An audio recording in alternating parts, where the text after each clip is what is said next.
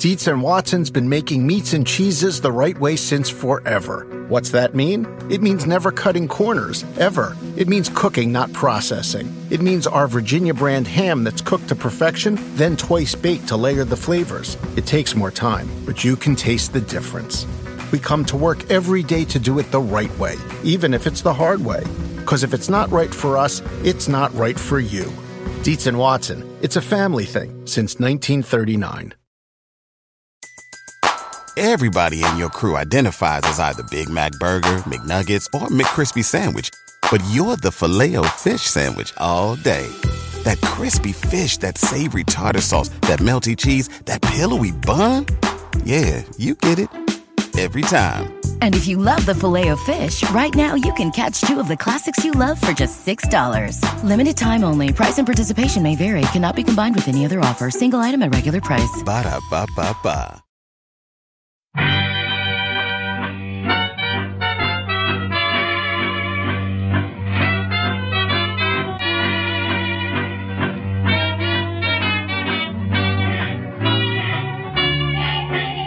Brett McKay here, and welcome to another edition of the Art of Manliness podcast. The Gila National Forest covers about 3.3 million acres in southwest New Mexico. During the dry summer season, wildfires pose a serious threat to that area. To spot wildfires in this vast landscape as soon as they start, the U.S. Forest Service relies on fire towers spread throughout the area that are each manned by a lone individual. My guest today wrote a memoir about the unique experience this job offers. His name is Philip Connors. He's a writer and one of the country's few remaining fire watchers. Today on the show, we discuss what the life of a fire watcher is like and what it's taught him about nature, solitude, and time. Along the way, Philip describes the virtues of listening to baseball games by radio and the value of slowing down in an increasingly rushed world. After the show's over, check out our show notes at aom.is/firewatch. Philip joins me now via clearcast.io.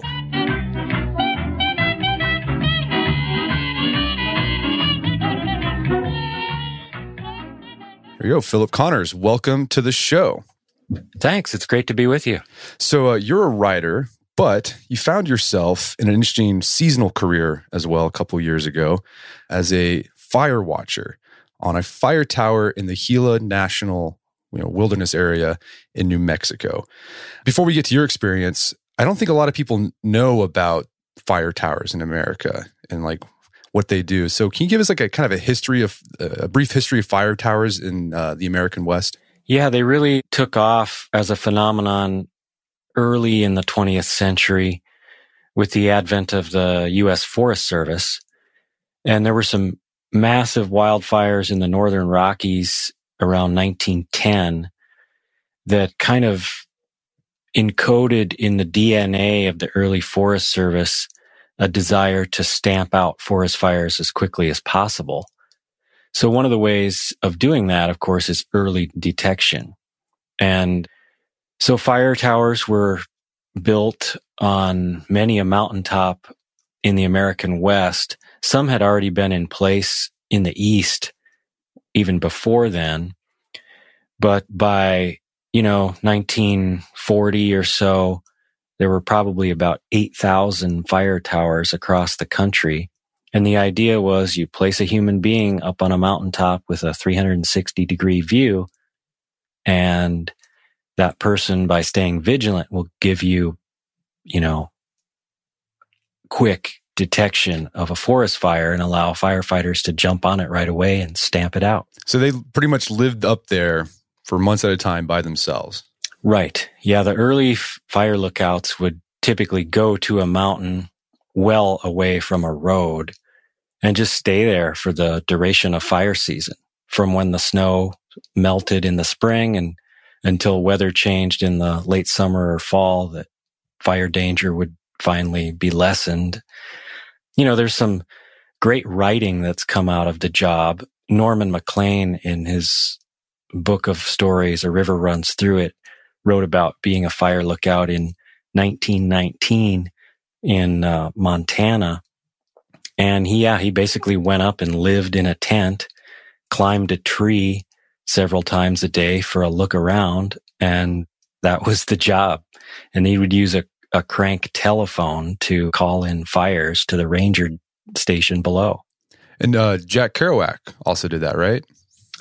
He did. He spent one season in the North Cascades, Washington State, And he made much of that experience in multiple books of his. He's probably the most famous literary fire lookout of all, even though he only spent 63 days on Desolation Peak and seemed to find it a disagreeable experience, too much solitude.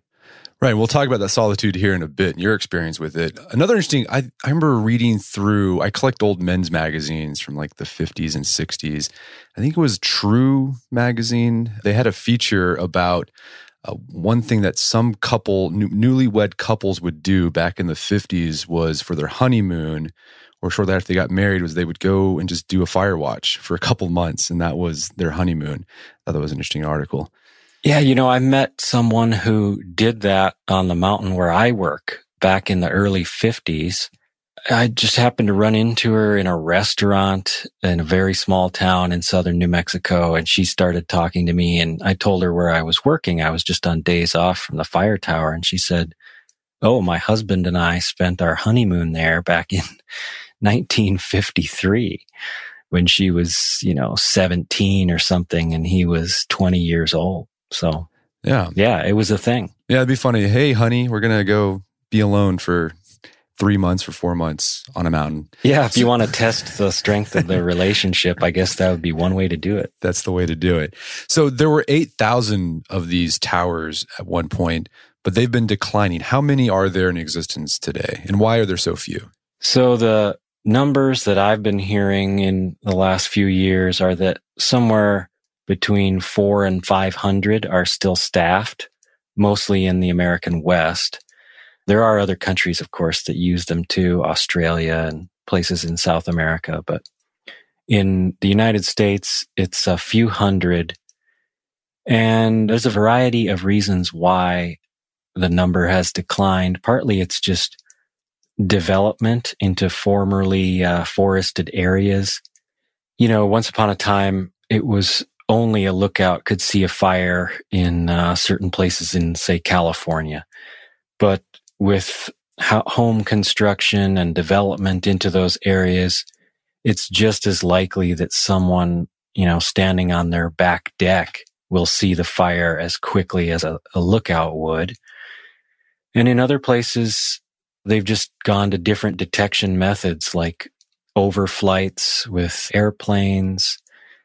And, there's just a continual push to use more technology in place of actual human beings. I mean, we see that across our entire society, but it's also true for lookouts that people dream of using, infrared cameras linked with pattern recognition software or satellites, maybe unmanned aerial vehicles, drones. So all of those things have pushed lookouts not to the brink of extinction, but we are definitely a dwindling, threatened species. Right.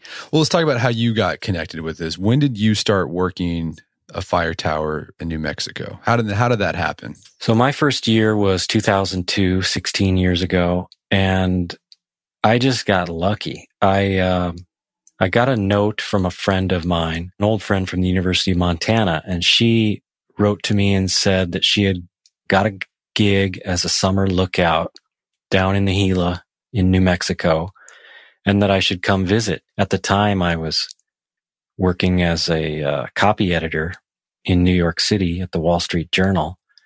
So she sort of teased me and said, get your flabby white keister out of that cubicle and escape the canyons of lower Manhattan for a view from a mountain in New Mexico. So naturally, I couldn't resist that invitation. I flew to Albuquerque and drove south from there a couple hours and met up with my friend. And we hiked into this fire tower many miles from the nearest road. She was on days off when we met up. And I spent 72 hours there and just absolutely fell in love with the view, the landscape, the lifestyle, the essence of the job. And she had been there by then for months and was kind of itching for more action than one typically sees just living on a mountaintop. She wanted to go fight a fire. So she talked her boss into letting her do that and allowing me to slot in as her replacement for what remained of that season. And the rest is history. I've gone back every summer since 2002. And how long? So you start in the summer. How long are you there? How long does a fire season last? So our fire season starts pretty early because we're so far south. We typically kick off with fires in April. And I'll be on the mountain typically until sometime in August every year. We get a monsoon rain weather pattern that puts an end to fire danger here, usually starting in sometime in July and extending into August.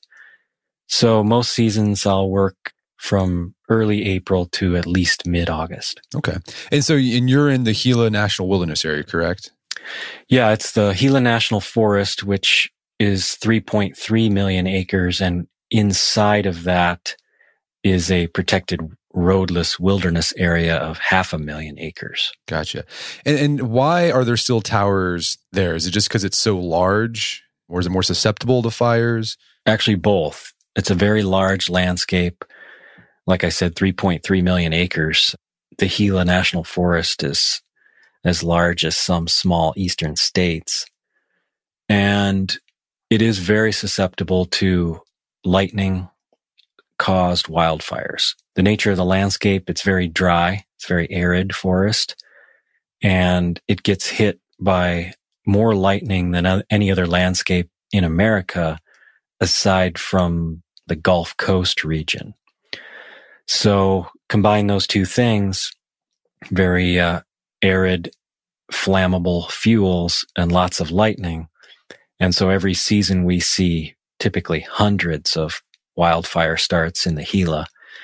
And because it's not very settled, there aren't many towns nearby or within the forest, it still does require eyes in the sky to detect wildfires there. So you're not the only tower there. There's other towers in the area? That's correct. There are 10 of us actually still staffed in the Gila, which probably is more than any other forest in the lower 48. Well, so whenever you see a wildfire, so I imagine you see the smoke first. What goes on? How do you all triangulate where the fire's at? How does that work? Yeah, so we're all equipped with two essential tools. One is a two-way VHF radio, so we can communicate with other lookouts and with dispatchers and with firefighters on the ground. And we have this tool that really hasn't changed in 100 years called the Osborne Firefinder, which is essentially a sighting device. It's almost like a gun sight. And what you do with it is you zero in on the precise location of the smoke. And you're right, it is typically smoke you see first, not flames. And when you do that, it'll give you a compass reading expressed in degrees from 0 to 360. That is what we call the azimuth, which is basically a straight line between your location and the smoke. And then what we can do with that is talk to other lookouts and say, my azimuth is, say, 90 degrees from my location. That other lookout, if he or she can see the smoke, will also come up with an azimuth reading. And then we turn to these maps of the forest, which are typically on a drop-down board on hinges within our fire tower. And we just cross our lines on those maps using compass rosettes that are affixed to the map. And it's a simple case of triangulation. And if we have at least two lines from two different locations to the smoke, then we can pinpoint it with great accuracy. So you said there you see, a couple hundred of these lightning-started wildfires. Do you get like an adrenaline rush still? Like anytime you see smoke, like you get excited and you feel your heart go fast, or have you gotten used to it where it's just like part of the job? Yeah, you'd think after 16 seasons and many dozens of fires called in from my location, it would kind of get to be old hat. But it is the case that for me anyway, I still do get that adrenaline rush. Partly it's just knowing that I'm the only person in the world seeing this natural phenomenon. And I'm about to sound the alarm and give the fire a name. All of those play into the adrenaline rush. And sometimes, you can go weeks, maybe even a couple months staying vigilant and nothing happens. And then all of a sudden one day it's there. So yeah, it never does fail to be thrilling. Yeah, that was another thing I didn't know. Fires get names, and the person who sees it first gets to name it, sort of like a hurricane gets a name. Right. Yeah. We typically try to give it a name that's based on a local landmark. So, a river or a canyon or the name of a peak or some other prominent local landmark. So, usually when you hear fires in the news, it's because someone spotted it. And, a lot of places where there aren't lookouts, it'll be the firefighters or the dispatch center that gives it a name. But still here on the Gila, it's the lookouts that name the fires. So let's talk about I think the thing I found most fascinating about this was your experience with solitude in nature, because this is something that I think a lot of people today don't experience. So before that, we get to the specific instances of that. Let's talk about like your accommodations to give people an idea of what your day-to-day was like. So there's a fire tower. Like, where did you sleep? Is there like a cabin on top of the tower that you slept in? At my mountain, there's a cabin down below the tower, unconnected with the tower. A lot of lookouts have live-in towers that are roomier. They're, say, 12 by 12 or 14 by 14 feet, often with a catwalk around the exterior. My tower is one of those bare bones utilitarian spaces that's 7 by 7 feet and not really a livable space. It's just big enough to hold the Osborne Firefinder and allow one person to walk around the outside of it. And so there's a cabin that's been there for many, many decades where I live, and it's just right below the tower. Okay. And so when you went there, like how far away were you from like humanity? I mean, was it hundreds of miles away? I mean, how alone were you? Not quite that extreme. I'm 5 miles from the nearest road, and that road will take you to a town with adult beverages and a lunch spot in about 40-minute drive. So, it's relatively isolated just because of the distance from automobiles. But, if I hike real fast down the hill to my truck and speed off away, I could leave my tower and be drinking a beer in like 2.5 hours. Gotcha. We're going to take a quick break for a word from our sponsors. Wedding season is coming up, and if you are preparing for the big day, I know wedding planning can be really intimidating, but finding the perfect suit shouldn't be. Indochino makes it easy to get a fully customizable suit right from your home. Don't just wear any suit on your big day, wear a custom made-to-measure suit. Suits start at just $499, which is about the same price you'd pay for an off-the-rack suit at a department store, and they've also got custom made-to-measure shirts starting at just $89. So I've talked about my Indochino suit on the podcast before. They've been a long-time podcast sponsor. It's navy blue. The measuring process was super easy. They got these video guides you follow. You'll need another set of hands to help you out with that. But the really fun part is customizing it. Got to customize how I wanted the lapels on the jacket, the pockets, the lining. I went no pleats on the pants on this suit. A lot of fun. And then in a few weeks, you have a made-to-measure custom suit sent directly to your door. When planning your wedding, get a suit as unique as you with Indochino. Go to Indochino.com and use code manliness to get 10% off any purchase of $399 or more. That's INDOCHINO.com, promo code manliness. Did you know Fast Growing Trees is the biggest online nursery in the U.S. with more than 10,000 different kinds of plants and over 2 million happy customers in the United States? You can grow lemon, avocado, olive, or fig trees inside your home on top of the wide variety of houseplants available. Fast Growing Trees makes it easy to order online, and your plants are shipped directly to your door in 1 to 2 days. And along with their 30-day Alive and Thrive guarantee, they offer a free plant consultation forever.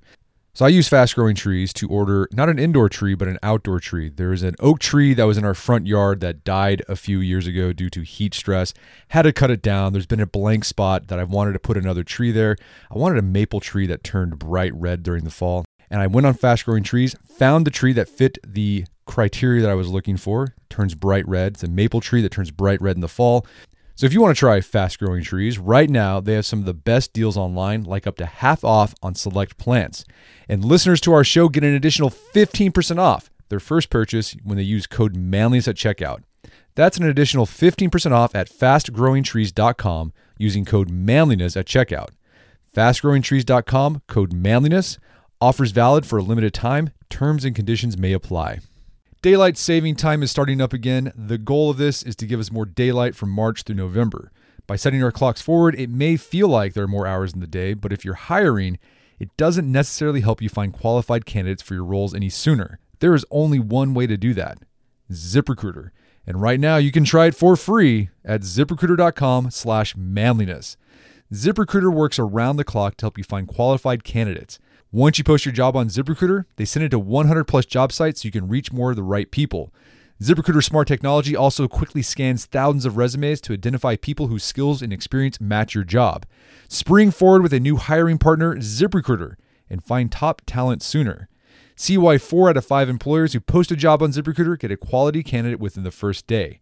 Just go to this exclusive web address to try ZipRecruiter for free. ZipRecruiter.com/manliness. Once again, that's ZipRecruiter.com/manliness. ZipRecruiter, the smartest way to hire. All right, if you have a family, then you need to get term life insurance to protect them. It's one of the smartest financial decisions you can make, and the start of the new year is the perfect time to get it done so you can focus on whatever else the year has in store for you. Fabric by Gerber Life was designed by parents for parents to help you get a high-quality, surprisingly affordable term life insurance policy in less than 10 minutes. Fabric has flexible policies that fit your family and your budget, with quality policies like $1 million in coverage for less than $1 a day. There's no risk to apply. They have a 30-day money-back guarantee, and you can cancel at any time. I remember when I was a new dad, I had a lot of thoughts going through my head. One of them was, how can I take care of my family when I'm gone if something happens to me? Well, so one of the first things I did, I got term life insurance, one of the best decisions I made. Join the thousands of parents who trust Fabric to protect their family. Apply today in just minutes at meetfabric.com/manliness. That's meetfabric.com/manliness. MEET fabric.com/manliness. Policies issued by Western Southern Life Assurance Company, not available in certain states. Prices subject to underwriting and health questions. And now back to the show. So how long did you go without seeing or talking to anyone during this when you're up on a season? It varies quite a bit. I'm there for 10-day stretches at a time, and then I get 4 days off. So during those 10 days, I live there, stay there, sleep there. During the 4 days off, I hike out and go home. But during those 10 days, I might see nobody for 10 days. It's pretty rare that that happens, but it has happened. And other times I'll see day hikers, when the weather's nice in the summer. I might see day hikers 3 or 4 days in a row, maybe a couple one day and 3 or 4 people the next day.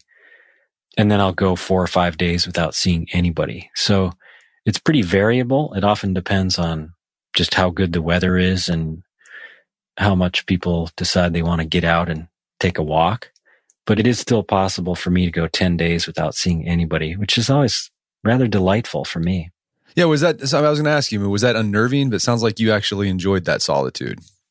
Yeah. On the contrary, for years and years, every time I heard hikers coming up the hill, having a conversation with each other, or maybe just saw them appear through the trees at the edge of the meadow, my heart would sink because I'd think, I got to exercise my vocal cords and give my little public relations speech about wildfire and what this place is all about. But over the years, I found if you're willing to hike 5 miles uphill for the sheer pleasure of it, you're typically a quality human being. And so I've come to treasure my interactions with strangers who show up there unannounced, and just accept that that's part of the deal. I'm lucky I get to live for months each year on a piece of public land that's owned by all of us. And so I don't need to get all possessive about it. It's owned by every other American too. So if they want to come and enjoy it, take a hike, see the view from a mountain, they should absolutely do that. And I'll try to be as welcoming as I can while they're there. I'm curious, do you notice, do you go through a transition from, there's a you that is you before, fire season, where you're interacting with people probably more regularly than you do when you're on a fire season. Is there a difference between that you, and then as you go further deeper into the season where you're more and more alone, do you change at all? Do you notice a change in your brain? Something I'm trying to ask here. Yeah, I do. My wife would probably tell you that come, late February, early March of every year, I start to get a little anxious, a little maybe even a little unpleasant to be around. And it's because I'm looking forward to this incredible experience that I keep having summer after summer and keep loving more and more the more I do it. It's interesting because I have that 10-day stretch of work there and then 4 days off. It's not like I unplug so radically from the world for a really long stretch of time. I come to treasure that balance between solitude and sociability. So on my days off every other weekend, it's kind of fun to get together with friends and catch up and, sit down and gossip or have a couple beers. And then I get to escape again and go hang out by myself for 10 days. At the end of the season, I do always find it's really hard to let go. The season is always too short, no matter how long it extends. I'd probably prefer to be there about 10 months a year instead of 5. But, it's just part of the deal. It's a seasonal job. Living there in the winter would probably be really brutal anyway, because it'd be really cold up above 10,000 feet. So I try to just remember all things in moderation and all things in balance, the solitude and the sociability, the high country bliss and the neon plastic valleys. It's all part of my life, and I try to remain pretty balanced about it. How has your connection to nature changed since working as a fire watch? Because you're in an interesting position because you're observing nature from a very macro level. It's not like you're looking at an individual leaf like a botanist, but you're looking at an entire landscape. So I imagine that's changed the way you perceive nature in some way. Yeah, it has. It's interesting because I get to spend more than 100 days there every year. I can spend a whole afternoon down on my hands and knees if it's a cloudy day and fire danger's really low, geeking out on short-horned lizards and salamanders poking out of their holes in the meadow below my tower. So I can, spend time focused on the micro world and the micro life that I share the mountain with. And at the same time, I'm mostly looking at a piece of country that's really big. From my tower, I can see, if you went to the horizon and drew it out on a map and lined it, you'd probably encompass an area of close to 20,000 square miles. I mean, it's a phenomenal view. You can see forever. And one of the interesting things about the experience of being there as long as I have is I've seen changes that are happening on a landscape scale. The fires keep getting bigger and hotter. A lot of the old growth forest that, has been there since who knows. It's probably been there in some form or another, burning and regenerating for 10,000 years. A lot of it's going away now, and it doesn't seem like it's going to come back because of climate change. So, yeah, I toggle back and forth between that real close-up micro attention to the world around me up there and the big picture view, which to me is rather scary, watching it change on a landscape scale relatively quickly. Besides the sight, is there something about the sound? Like, is it just like supremely quiet up there, or is it actually pretty loud with the wind? It depends on the season and the day. The springtime tends to be very windy there, and the noise of that can be deafening and actually challenging for one's mental health to live amid that howl day after day. I've measured wind gusts above 80 miles an hour there. And so you can imagine hanging out in a metal tower built in the late 1930s, maybe not being the most pleasant way to while away your workday. And then, later in the season, the wind dies down. We get toward June and July and into August. And there are days of just supreme silence, nothing but bird calls. So I see that place in many different moods and weathers, and some I prefer more than others, but it's kind of an interesting experience to see the range of moods and weathers in a place if you just root yourself there and sit and watch for a while. Do you get bored up there? Like you're just staring out, thousands of acres, and you're trying to, and I mean, I'm sure does your mind wander? Like, what do you think about? Like, what do you do to while away the time? Yeah. People ask me that a lot, and it is just the case that I can't remember a moment there when I was ever bored. The view is so interesting, for one thing. There's plenty to do just from a logistical perspective. I wash my clothes by hand and hang them on the clothesline. I chop wood for warmth because the nights get cold in April. It sometimes gets down into the teens. And so, I need a fairly large stack of wood there every season. So there's also just facilities maintenance that I have to do, painting, roof repair, keeping the gutters tight because they catch rainwater that filters into my cistern and is my drinking water source. And then it's also the case I like to read and write. So I'm blessed. I have a job where if I look out the window every 10 or 15 minutes and do a 360 scan, I am pretty much performing the basics of my job, and I can multitask, by tapping away on the typewriter or reading a book and in the tower and just staying vigilant while I'm doing that, toggling back and forth between these activities. So there's plenty to see, plenty to do, and enough to keep me busy that I can't remember a time where I thought, I wish I were not here. I wish I were somewhere else where there was more stimulation, because there's plenty enough for me there. Have you noticed that your writing changes when you're up there, or is it pretty much the same? It's interesting because I use different tools at different times, and I think that does affect the writing. Over the years, I've done a lot of writing by hand there in notebooks, and I've also done a fair amount of writing on an old Olivetti Latera typewriter. And that feels different than when I come home and use my laptop.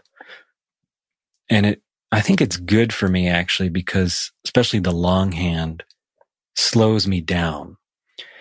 And I really treasure the ability to actually work and think that way, because it seems like most of the pressure in our culture is to do everything faster.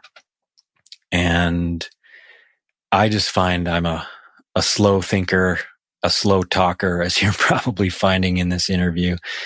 And I think better and more clearly if I slow things down.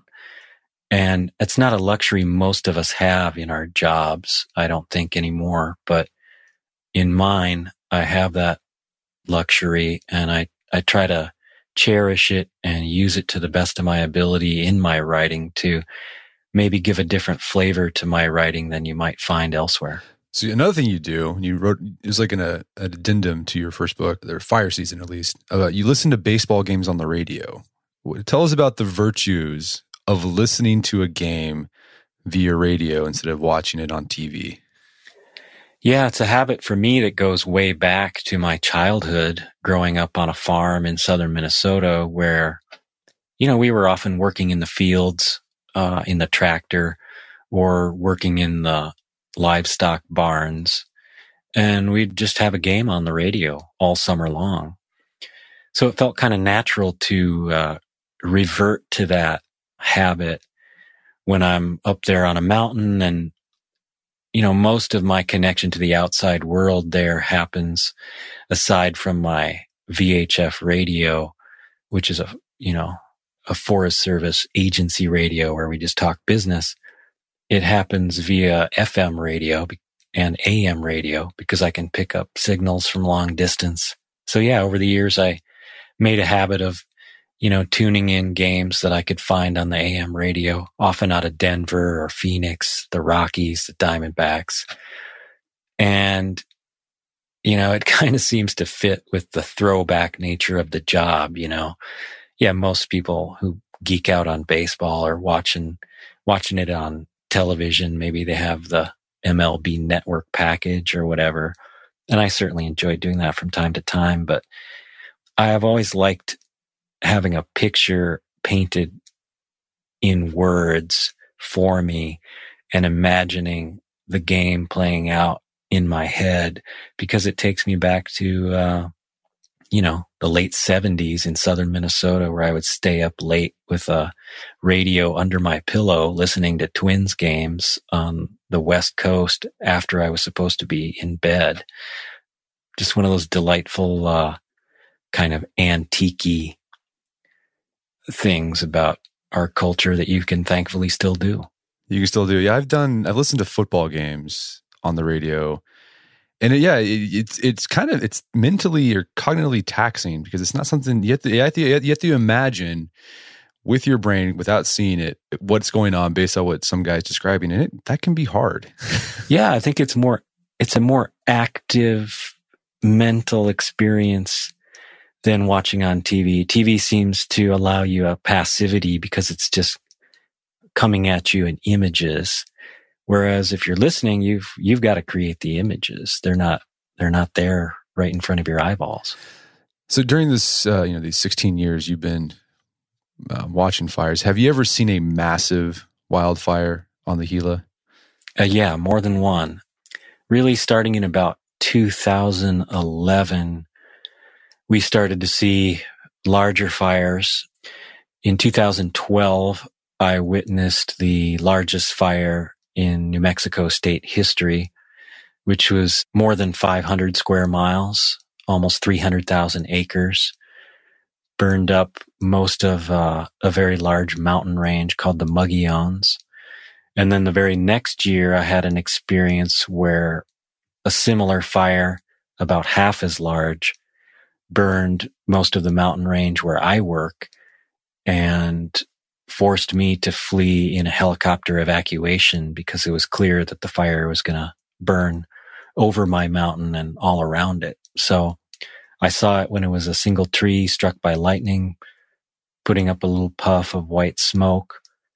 And then I watched from afar. I was actually reassigned to a different tower 20 miles away for the rest of the season and watched as it burned all around my mountain. So we're seeing mega fires now on a scale we have not seen before, certainly in recorded history anyway.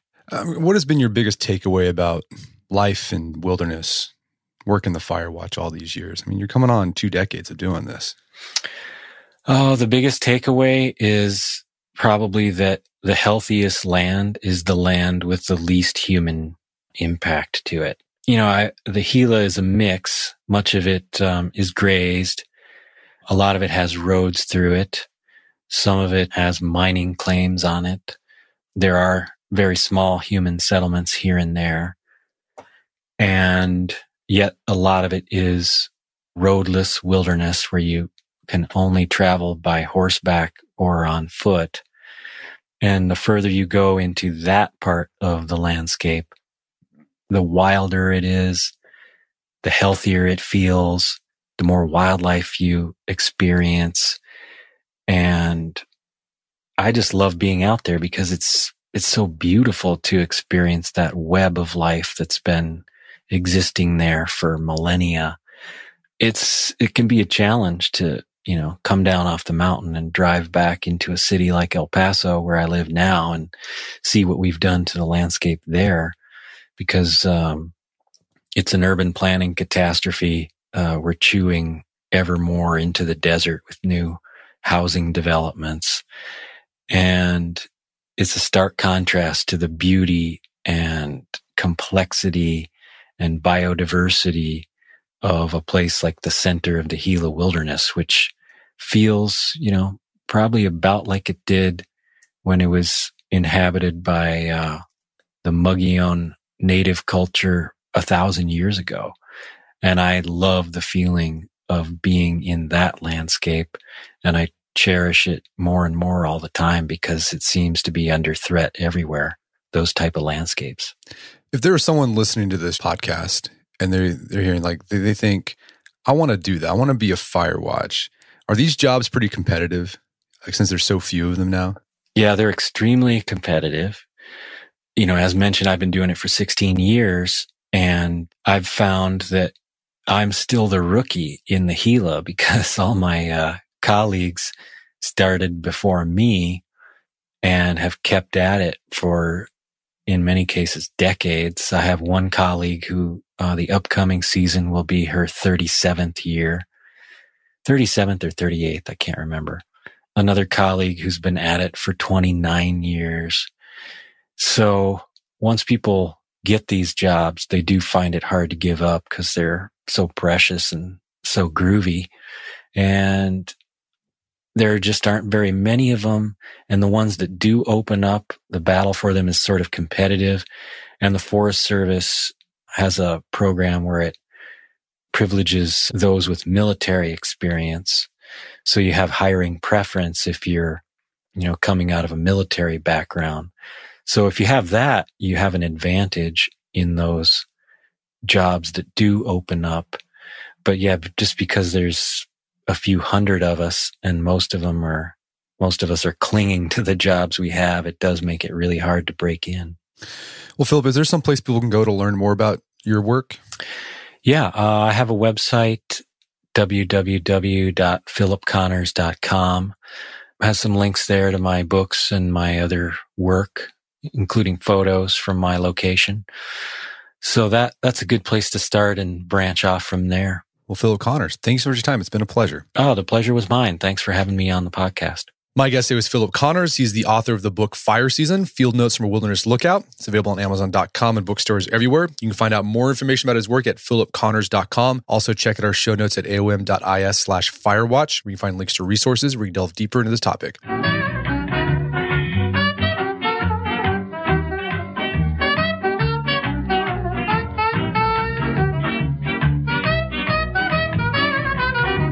Well, that wraps up another edition of the AOM podcast. Check out our website, artofmanliness.com, where you can find thousands of thorough, well-researched articles about social skills, physical fitness, barbell training, personal finance, just life in general. And if you haven't done so already, I'd appreciate it if you take 1 minute to give us a review on iTunes or Stitcher. It helps out a lot. And if you've done that already, thank you. Please consider sharing the show with a friend or family member who you think would get something out of it. Thank you for your continued support. And until next time, this is Brett McKay, encouraging you to not only listen to the AOM podcast, but put what you've learned into action.